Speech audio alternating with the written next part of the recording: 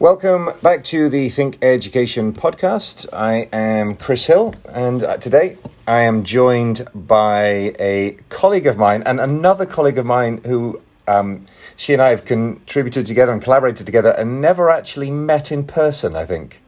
Is that right, Fion? I think that's about right. Have we met once at a conference?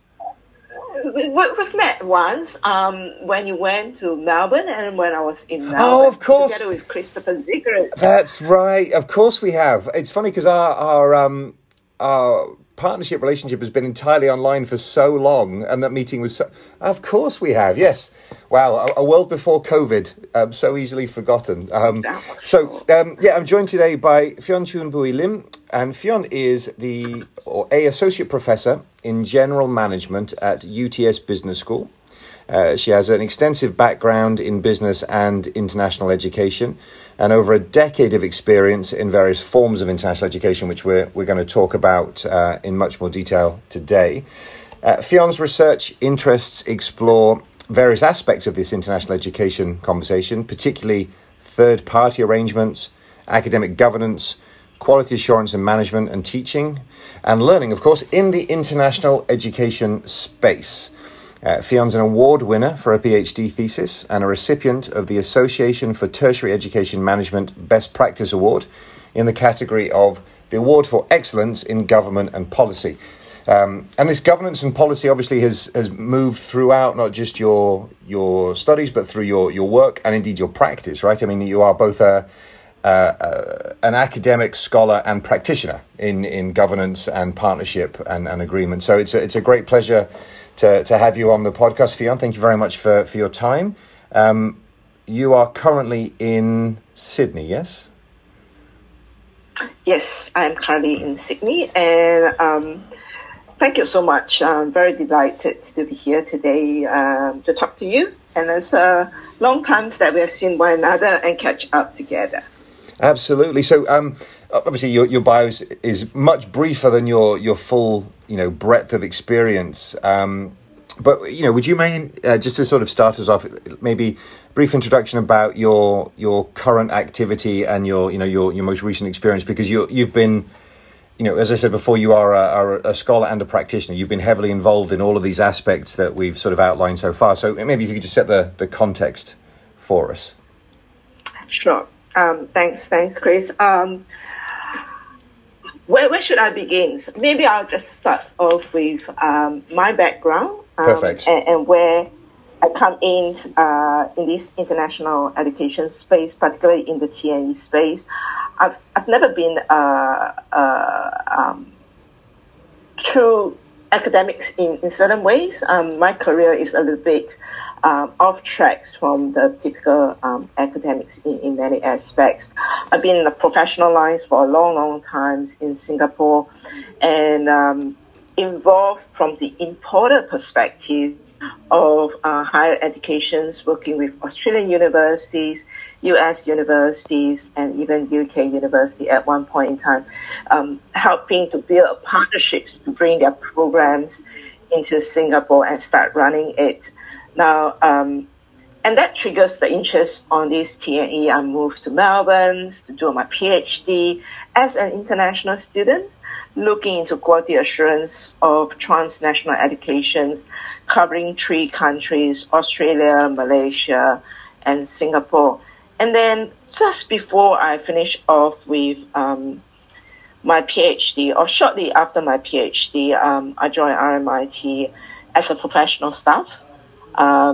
Now, at that time, as a TNE manager, managing the professional aspects of agreement, stakeholders management, and then I crossed over to Victoria Uni into very much the quality assurance aspects because of my research, my experience, and now I'm into the teaching and academic management of TNE.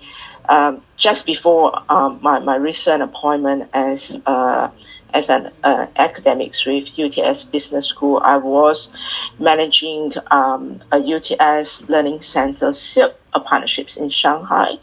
The learning centers in terms of their programs delivery, despite being in the Australia sense and not being able to cross the border into to China to really be hands-on on the ground on that aspects. But in a nutshell, my experience as a scholar, as a researcher, as a teaching, has all been very first-hand, even as a student in the international education. So that's briefly my background. I mean, it's fascinating, isn't it? Because you've got, while on the one hand, you've got a lot of experience within Australia, right? Sort of more what we'd call national. All of that national experience is international just by the very nature of what you were doing. And then you've got this, I mean, okay, you've moved, I think. It's interesting when you talk to people, within international education, because we do move laterally and diagonally and up and down, and building that sort of holistic experience between, as you said, management and policy and teaching and learning. I think it's a very useful thing.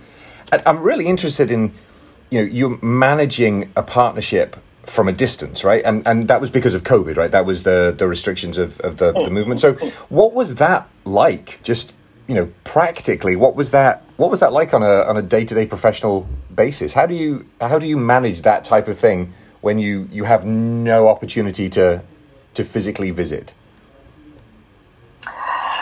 To be really honest, Chris, it's quite challenging. I think COVID changes the dynamics of teaching in many aspects.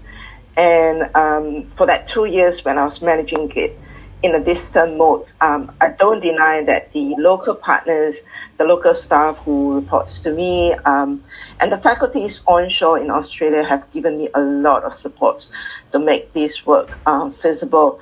The real crunch and the pressure cookers did hit when that learning center in China actually gone into an abrupt shutdown. All of us read from the news about Shanghai going to a very abrupt shutdown about 1 year back, and that really changed the challenge even further. First of all, we can't travel in, so teaching becomes online, and all university, including yourself, Chris, I'm sure you experienced that, a sudden shift of all teachings moving online very abruptly. But it comes worse when you are operating in a territories that sometimes the internet connections can make online teaching difficult, or even online assessments really at times impossible to a certain extent, and you still have to go through it and find creative ways or working really hard with your partners, in my case, my colleagues in China, to make sure that we can continue to deliver our programs and deliver such a manner that it's still to the standards that we want. Of course, so it's very challenging. Yeah. So, I mean, it's interesting, isn't it? Because those of us that have been involved in T&E arrangements or partnerships, pre-COVID and indeed post-COVID, it's a difficult thing even when you have the opportunity to visit, say, every whatever it might be, a couple of months or whatever the sequence might be. But at least there is that sort of potential connection between. I mean, do you think it's obviously and fully accept that it's very, very challenging, but I'm wondering, your reflection on T&E and partnerships, both pre-COVID and post-COVID, sort of thinking about the types of practical experiences and management experiences you've had to go through. What's your reflections on sort of the nature of partnerships, both from, I guess, the types of partnerships we might be thinking about, the partnership management and activity? I mean, what are your thoughts on I guess where we've been and where we're going, right? You asked a very interesting question, Chris. I think COVID changes the dynamics of how we do education.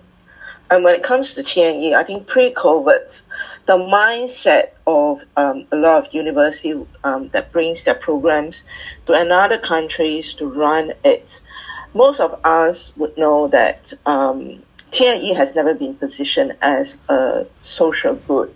It has always been deemed as as a business for a lot of university to increase your international footprint. Yes, there are some implicit benefits in terms of research collaborations and whatnot, but by and large, the TNE models has always been validation, franchising, and the underlying objectives of many of these initiatives is really of revenue generating business. But COVID actually teach us one thing, that TNE is not necessarily a very cheap operations. And with COVID pushing a lot of things into online, there's an increasing awareness and recognitions that students might want to have hybrid.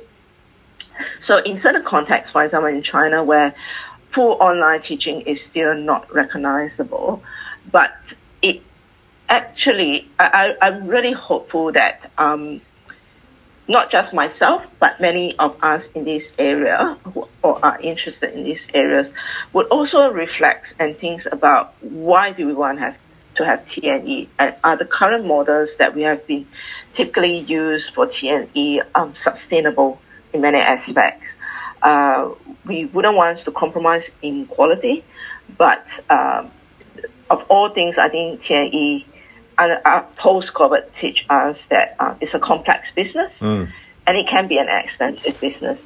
So who you go with the partner, what's the rationale and why do you want to go into TNE becomes increasingly important to reflect.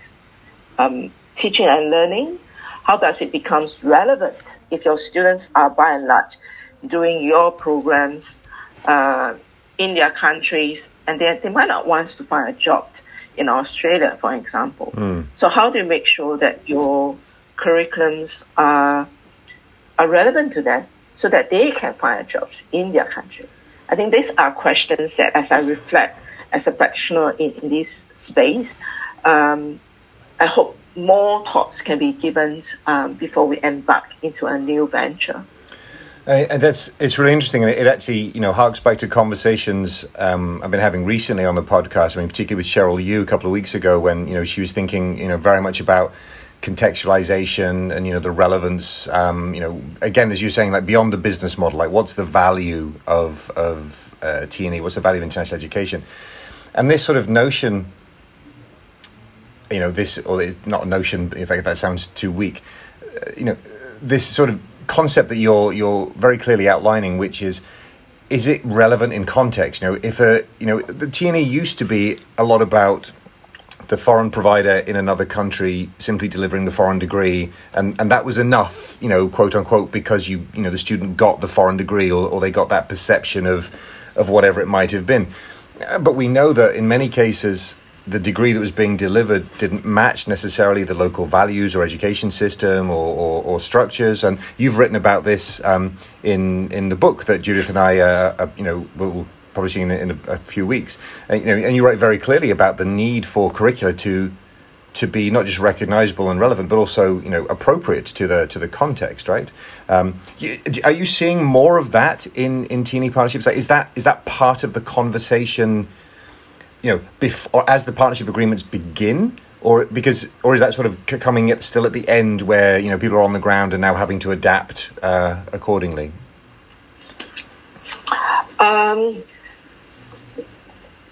Look, Chris, I think how a lot of universities functions as they formulate a partnerships arrangement in the TNE space is.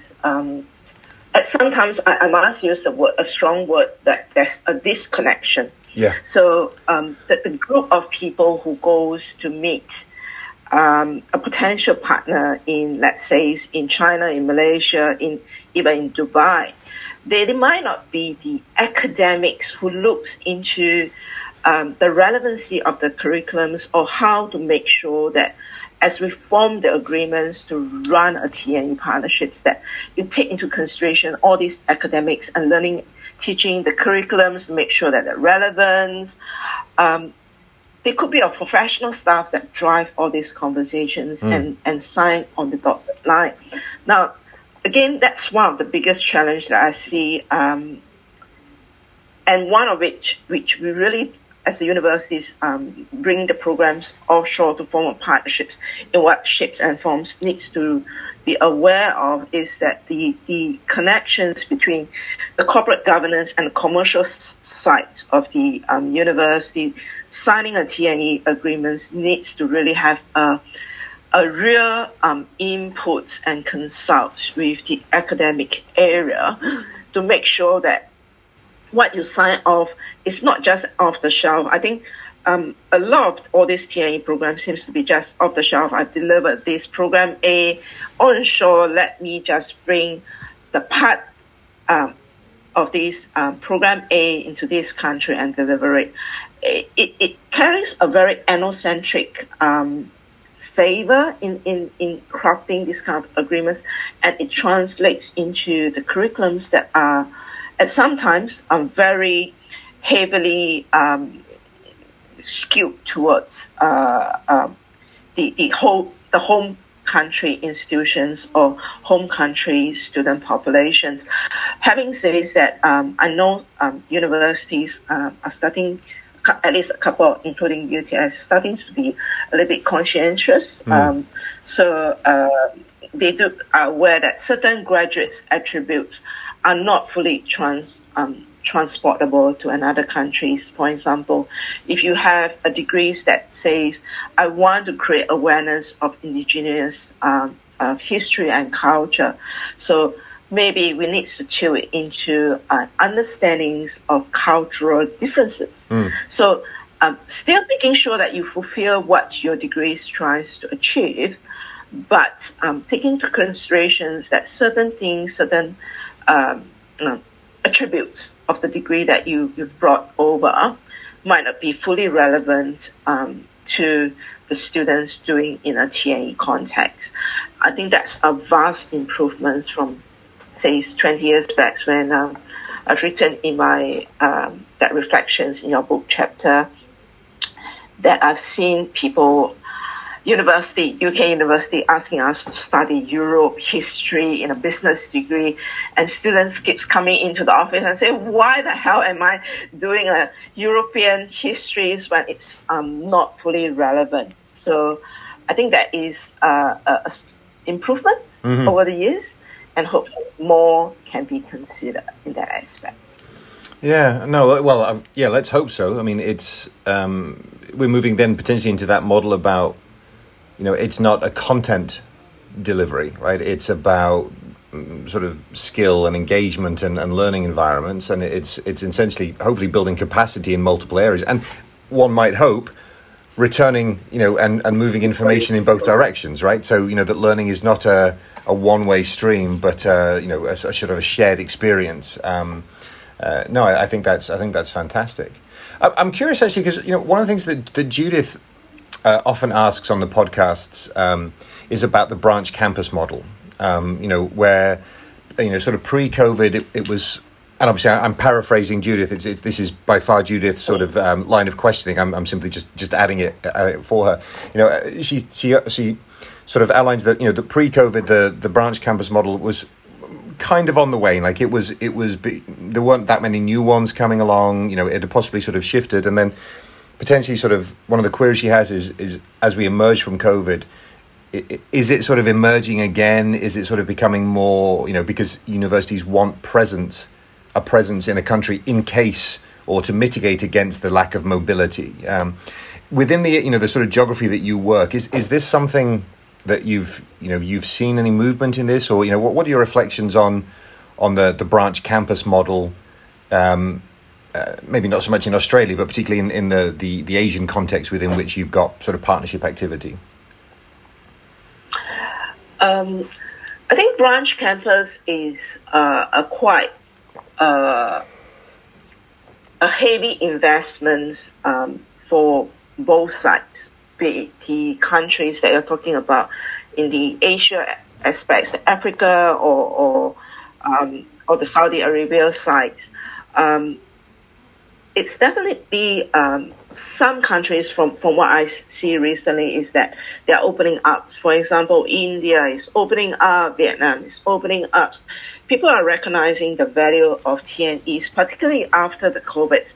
When international travels, people are starting to know that international travels can stop. So the influx of international students to a university in a home countries can be abruptly disrupted, and the geopolitical tensions and things like that. So if in the Singapore-Malaysia context, we always say this joke that if you are not going, if the mountain doesn't come to you, you go to the mountain. All right. So if the students cannot come to us, maybe we'll bring our programs over. Now, setting a branch campus, like I say, a number of countries seems to be opening up, like India. They're changing their policies, their regulations to welcome foreign institutions to move into their country. But the questions again goes back to the fundamental. If you are coming into a TNE from a university site, what's your rationale for going into a TNE? Now, if we look into the spectrum of the resource that you need to invest in getting a sustainable long-term TNE partnerships, now the branch campus is definitely a high-stake long-term investments that you really need to look at very carefully. It's never a quick return. So if you are just for universities going in just for a quick return, then branch campus is definitely not a good options for them. Whereas if they put a holistic aspect of international education and what they want to achieve out of it, then the branch campus would be a viable option. Obviously, there are more stake involved. Certain countries require equity investments, certain countries doesn't. Even famous universities trying to set up branch campus before COVID in Singapore has failed. We know the case study. So it's not an easy one, and it's one that both sides needs to think very carefully. Yeah, no, I understand that. I'm wondering, I mean, I know we're going to talk a little bit about what's worked in the past and what doesn't. But I'm just actually, one of the things you mentioned then just led me to remember a conversation that Judith and I had with Jasriel Go from British Council, and she was talking a lot about student mobility post-COVID, and actually how, in her experience, it had actually been impacted much less than we expected. We as the sector, not just me and Judith. What have you seen in terms of student mobility? I mean, within your partnerships, is there still an appetite for students to move? Has it increased since COVID? Are people still? I mean, you mentioned obviously that the online, although the hybrid model is a potential one, certainly in some countries it's not a recognizably option for students, right? Because it just so. What have you seen in terms of student mobility? Appetite and reality. Has it shifted dramatically, or what? I think it's still a very fluid situation. I think that there's definitely an increase in appetite in certain part of the world, where the students still want to go out of their home countries, to go to another place, to get the experience, to study, to have a taste, a real life taste, rather than an online taste of what is it like to study in a foreign environment. And vice versa. But at the same time, for undergraduates, I might just say undergraduates, where in certain cultures where the parents are now starting to get a little bit more edgy about sending their kids out, and that COVID experience probably has a lingering effects and might take time to actually overcome that. So I might just cite, if I haven't remember wrongly, the international student markets, the inbound student markets for Australia is picking up, but we haven't really reached the pre-COVID level yet. So we see an increase after borders open, but we haven't go back to the full-fledged and it might take some time to see how that actually pans out. Sure. Yeah. No, I mean that's. I mean, you were very closed, right, for a while, so that it makes sense that that's had an impact.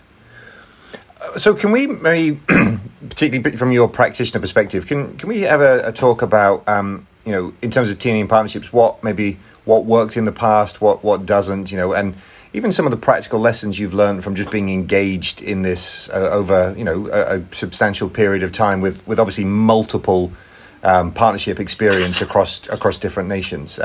Always very interesting to hear the reality on the ground, right? We hear a lot about the theory, but the practical is always, I think, very, very valuable. So, I mean, any thoughts or reflections you could share would be great. I'm speaking of my personal opinion. Of course, yeah, sure. I always have to put a disclaimer that it doesn't reflect on any institutions that are associated with or worked for before, now, current, in the past. Now, I think when it comes to TNE, what doesn't work? If a university, so I can only talk about the university perspective, it will not work if revenue generating is your main objective. TNE, you can go into an agreement with a partner very quickly. But if you're looking for a quick profit turnaround, you're not going to see it. In quite a bit of those markets who can afford the TNE programs, and let's face this, Australia or UK universities, when they goes into another countries, it's very rarely that their fees are much cheaper than what the public university in that importing country can be. So if the objective is just revenue generating, it will not work. It will not work because it's an expensive exercise. And if you haven't considered your students on the ground, it will not work. Yeah. So that's a definite. And if you have a very ethnocentric kind of mindsets that you have not considered, and I return to that, if you haven't considered the needs and relevancy of your degree in that countries that you have bring your program, it will not work as well, because time will tell. I'll give you 3 years to get undergraduate, 3 or 4 years to get undergraduates. But if the employers realize that you're producing graduates with skill sets or knowledge that are not relevant or not on par with other degrees, you can't find employment, and that triggers down the track. Now, what works? On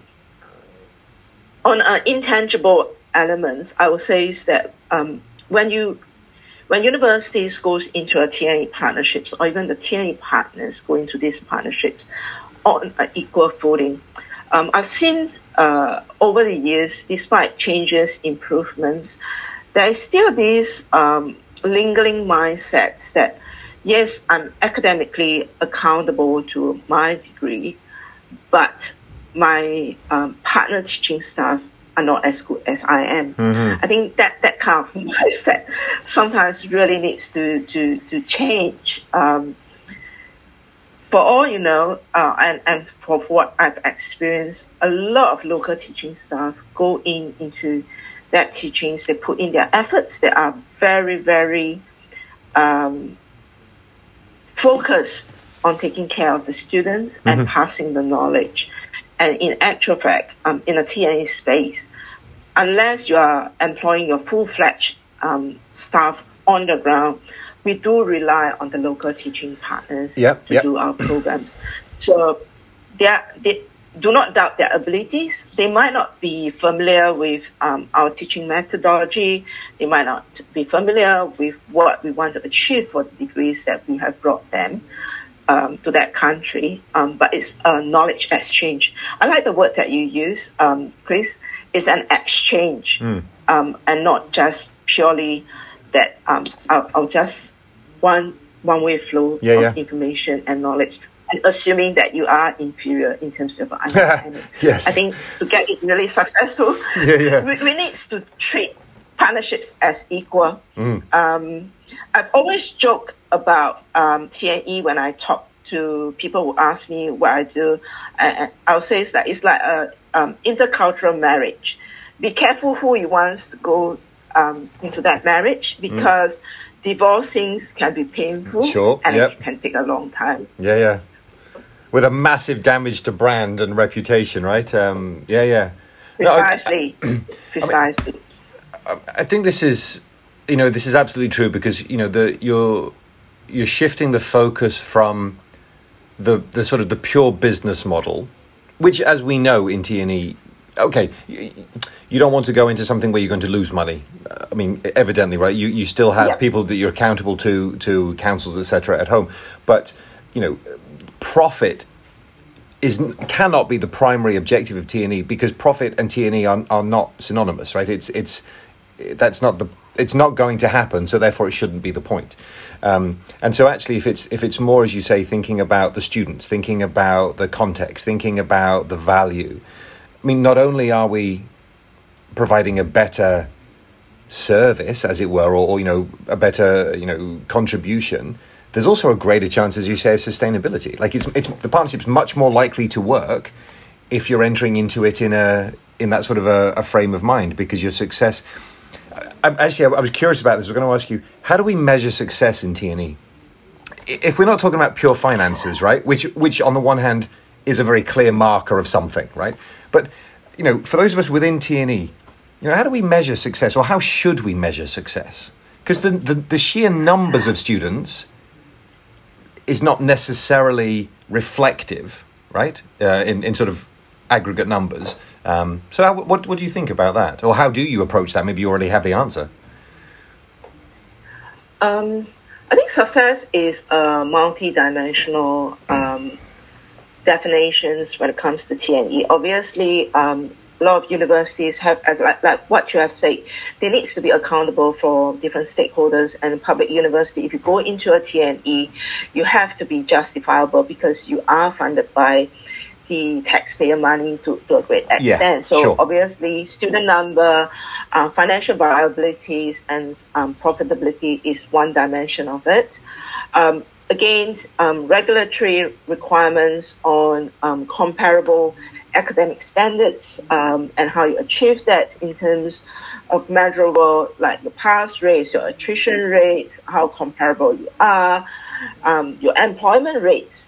If any universities are actually measuring that, is quite critical. Now, employment rates is something that is actually quite reflective of the successful outcomes to a great extent of the students that you generate out in a partnerships arrangements. You can attribute it to your partners, institutions, helping them to find employment. You could attribute to the degrees that you brought about as well. And that's an area that I think the T&E literature research itself is a little bit lagging in terms of that. There are obviously other dimensions that I think is worthwhile to measure. What's the exchange of students' mobilities that you have achieved? I don't think a lot of T&E operations actually gets to measure that or have an interest to measure that. Like I say, even graduate employability, we have relied so much, as far as I can see, on a number of collaborations. We rely on the partners to measure the employment outcomes. What's the qualitative feedbacks? What does the employers on the ground think about these graduates? Have we collated the information? What's the research outcomes? Have you provided a platform where your staff exchange research, knowledge, opportunities, collaborations? Can you measure that? Have any one of us measure that? Some of these T&E partnerships that I've seen that have been really successful becomes multidimensional. You have exchange and mobility, you have scholarships, but it's always measured from the perspective of inbound. Yes. But TNE is really a partnership. You're talking about two parties being involved. So maybe the success of it needs to be measured in some other way. Which potentially we don't. As you say, I think multidimensional is absolutely the way to go, because clearly, finances and numbers and access are part of it, right? The number of programs we run, the types of programs we run, the places that we run them, the number of people that attended, the number of people graduated. I mean, those are clear markers, statistically of university activity, etc. But thinking about the types of jobs that graduates go into, and thinking about the value to the community, and thinking about, do they engage with local industry or local partners, or thinking about the student experience. I mean, there are. I mean, British Council does quite a bit of research in this area, thinking about sort of measuring this. But yeah, it was just sort of an interesting, because I completely agreed with your point that if we should be focusing on the element of partnership and equity and capacity and experience, rather than the business sector or business model approach, perhaps, we do need to think about different success measurement indicators. And I think it's just a really interesting area. So, the fact that we don't have the answer is not really a problem, right? But at least we're sort of thinking about the question. I remember a few years back, it must be quite a few years back, when I asked these questions. I think British Council has done a fabulous job in being a centralized organizations, pulling a lot of research together, information and data that can be useful to inform future directions and strategies. Whereas in Australia, I've always found that there is a lack of a centralized data collection points, and even if we have that, the data is not transparent. It's very difficult to find a centralized data to say, all right, we are in Australia, we are in this X number of countries, and we produce this X number of graduates who has this X number of employment outcomes within the 6 months.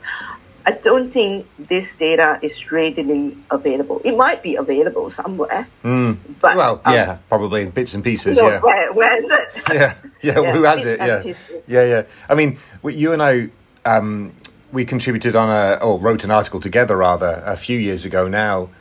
We were looking at comparing T&E activity in the Gulf and Asia. And, I mean, we had a huge difficulty getting hold of data.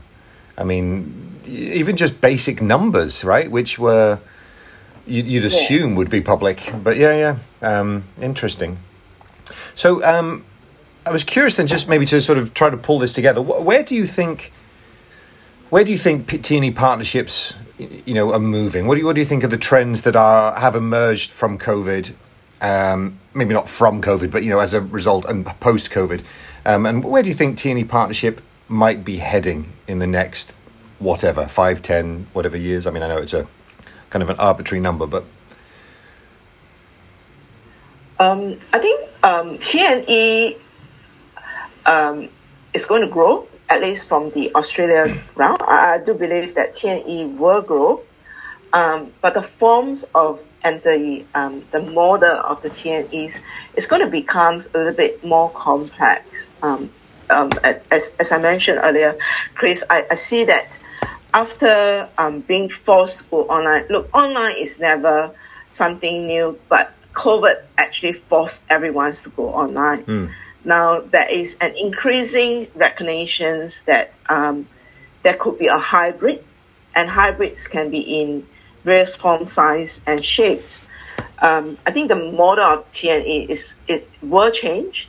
There will be increasingly complex T&E model coming up, and some things to watch out for, particularly when universities go online or convert their programs online through a third party. A lot of them are not doing it in-house. They also go through partnerships to convert their programs online.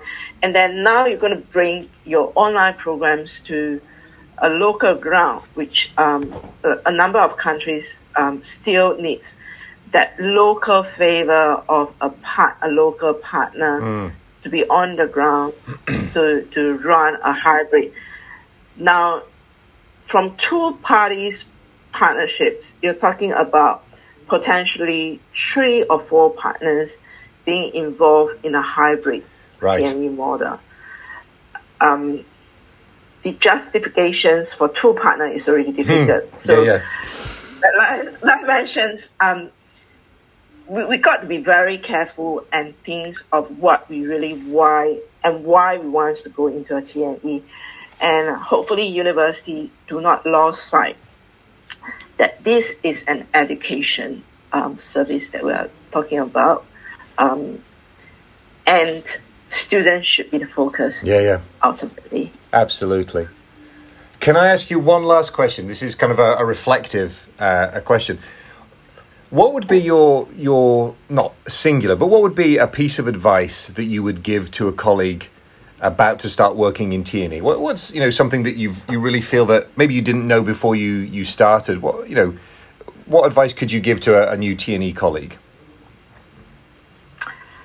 After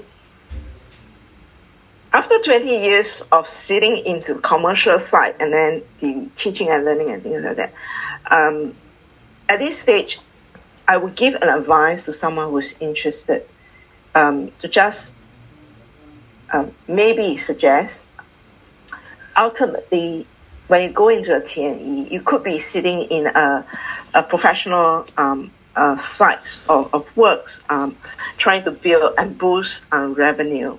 Or you could be in the teaching and learning, just doing the teaching side.